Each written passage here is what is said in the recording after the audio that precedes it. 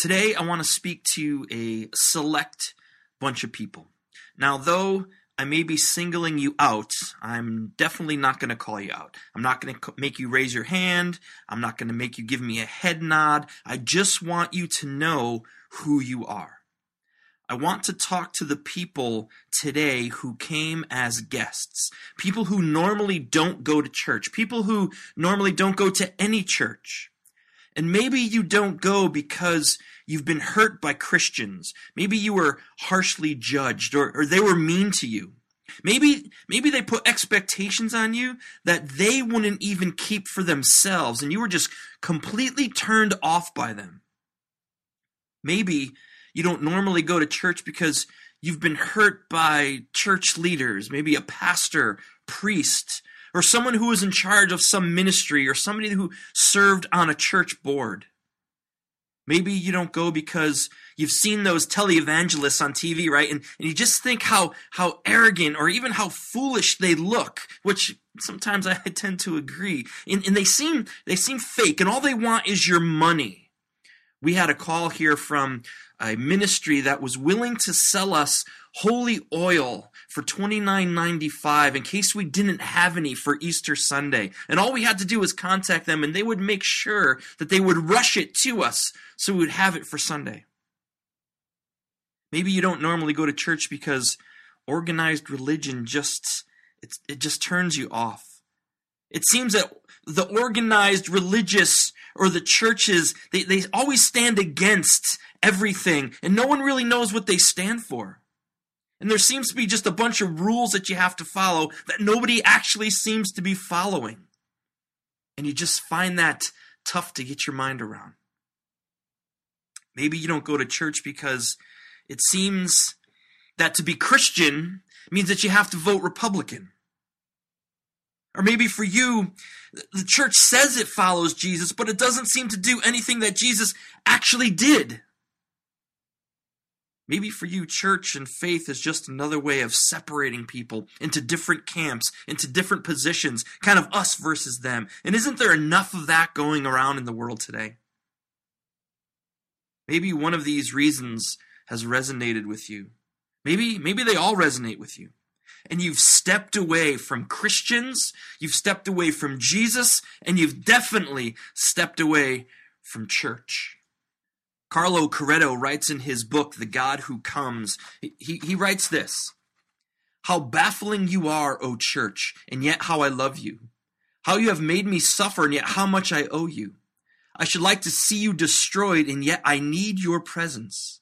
You have given me so much scandal, and yet you have made me understand sanctity. I've seen nothing in the world more devoted to obscurity, more compromised, more false, and I have touched nothing more pure, more generous, and more beautiful. How often have I wanted to shut the doors of my soul in your face, and how often I have prayed to die in the safety of your arms. No, I cannot free myself from you, because I am you, and where should I go?" Carlos seems to have this love-hate relationship going on with the church. He was a lay leader in his church, in his parish, for over 20 years, and he was part of a ministry that encouraged Catholics to live out their faith. But then in 1954, he joined the Little Brothers of Jesus, which is a desert group of contemplatives. And he lived in the Saharan desert in Algeria for 10 years, and he wrote some amazing stuff. But in this one quote, you can hear the hurt and the anxiety that church caused him. Yet within that, he acknowledges that not only did he need the church, that he desired it. And then coming to this epiphany, that he is the church, and all of its ugliness and all of its beauty. I believe that many church-going Christians have felt this way at one time or another. And I'm going to be honest. And I know that we joke around here that we really don't like honesty in church, but we're going to try it anyway. I have to be honest with you. And if you didn't already know, I'm a pastor. There have been many ups and downs in my relationship with the church. And I can appreciate his openness and honesty. And I've echoed his sentiment. But as he came to understand, so have I. I am both the ugliness and the beauty of the church because I am the church. You know, some of you this morning, you may have gotten talked into coming to church. It's Easter, right? Let's just keep it real. And maybe it was just easier to say yes and to suffer the consequences. Maybe some of you were guilted into coming, like threats, or maybe, the sad face or the boo-boo lip. Or, what's the worst kind of guilt is mom guilt. I mean, that's the worst. Maybe some of you felt like you had to come, or you should come. It's Easter, right? You have to show up at least once or twice a year. But here's what I believe. You are not here because of guilt or persuasion or threats. You're not here because you just thought about in your own mind that you should be here. Now, I don't want to freak anyone out, and you can disagree with me if you want. Here at Oasis, we allow people to hold the wrong opinions, at least for a while. But I believe that you're here not because you were guilted into being here, or you should be, or you thought you should be here. I believe you are here because God wants you to be here. Come on, you have said no to a lot less than church. I believe God is calling you. He's wooing you. And no matter the reason why you don't go to church, you are here because there is a part of you that still holds on to some hope. There's a part of you that hopes that God is bigger than the pain or the hurt, the brokenness that you've experienced. There's part of you that hopes God will come through in your doubt and in your confusion. There's a part of you that hopes that the Bible really is true, that Jesus really is true. Maybe there's a part of you that just holds on to the hope that the preacher is finally going to make some kind of sense today. See, there's a part of you, a small part of you, that may just be holding on to God. And if you've fallen into this category, then it's you that I am speaking to today. Now, everyone else, you can stay, you could listen, you just got to keep quiet.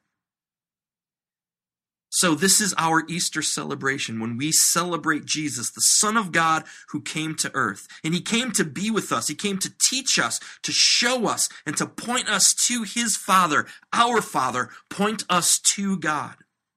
And so he lives with us on this earth, and then he goes to the cross and he's killed to pay for our sins so that we can be forgiven. But that's not the end of the story, because the story goes on that on the third day he rises from the dead by the power of God, and that is the first Easter morning. We can read it in the Gospels in the Bible. Now understand that the Bible, the entire thing, points to Jesus. All of the Old Testament points to Jesus. He is and has always been God's way of fixing everything, to bring the world back to the way it should be. And then we have the Gospels, Matthew, Mark, Luke, and John, and they tell his story. And the rest of the New Testament is full of writings and letters, and it's all Jesus stuff. And it's explaining, proclaiming, it's all referring and pointing to him. Easter is not just about going to church. It's not just about dinner. It's not about Easter eggs and Easter egg hunts and bunnies that lay eggs, though those are part of our cultural celebration. And I believe church is an important part of our spiritual celebration. But Easter is about Jesus and Jesus alone. I want to take a look at a few verses this morning in the Bible. It's this guy, Paul, and he's writing to this church in the city of Colossae, there's just a bunch of Jesus followers trying to figure this thing out, trying to figure this whole journey of faith out. And what he wants to do is he wants to lay down some foundational stuff. It would seem that in this church, some people were teaching things and acting in ways that didn't match the teachings or the life of Jesus. Some scholars would say that some of the people in the church became kind of snobbish, even got into these little cliques, and they acted like they were better than everyone else, and started to tell people what they should think, what to believe, how they should behave. I guess some things in churches never really change.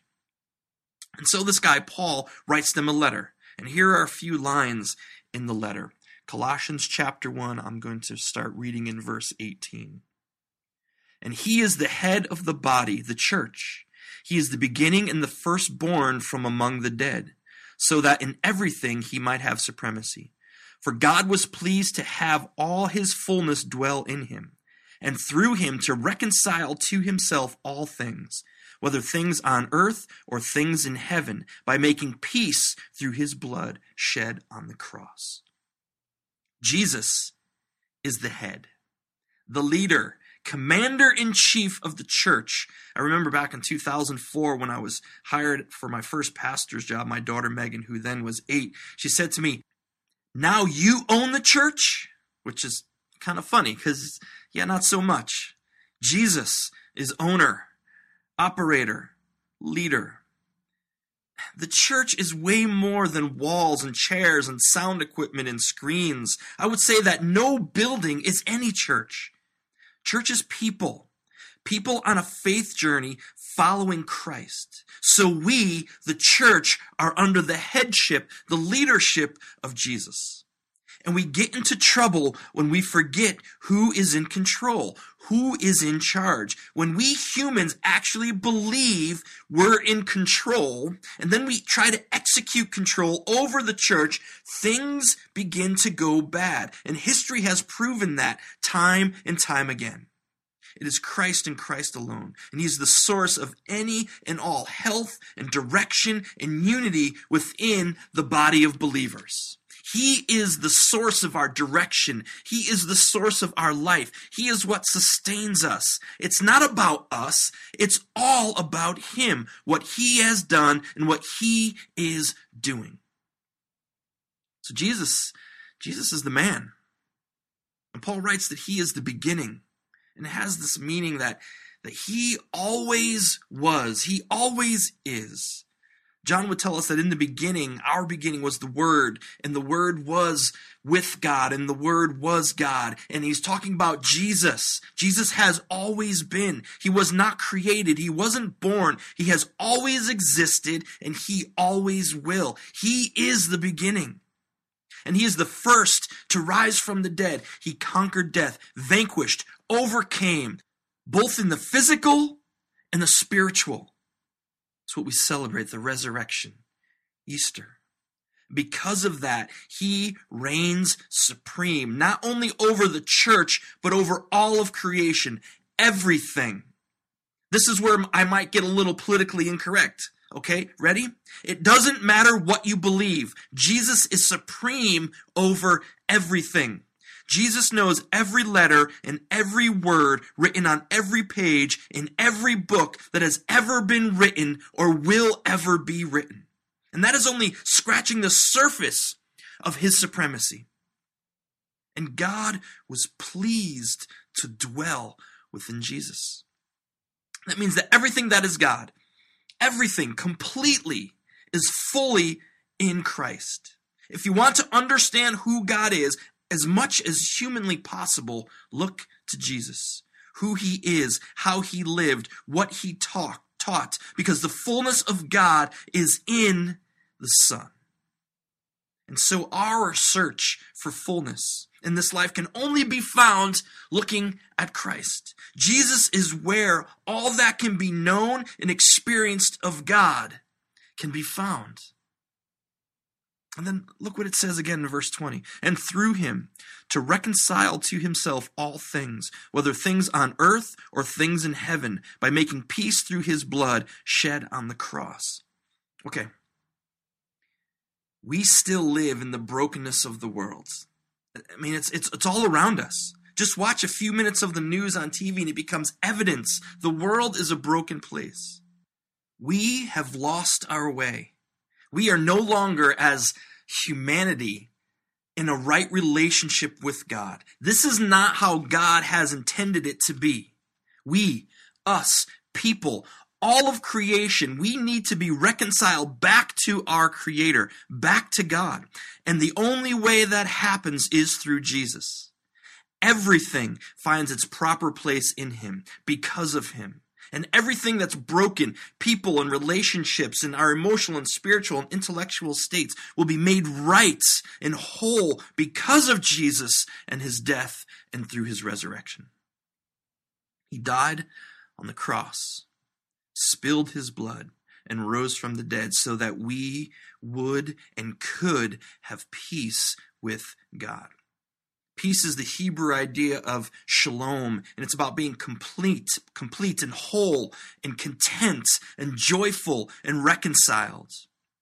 When we respond to Jesus, the good news that Jesus Christ came, died, and rose again for the forgiveness of our sins, this peace, shalom, is ours. And it's a peace that goes beyond any human understanding. We just can't get a complete grasp of it.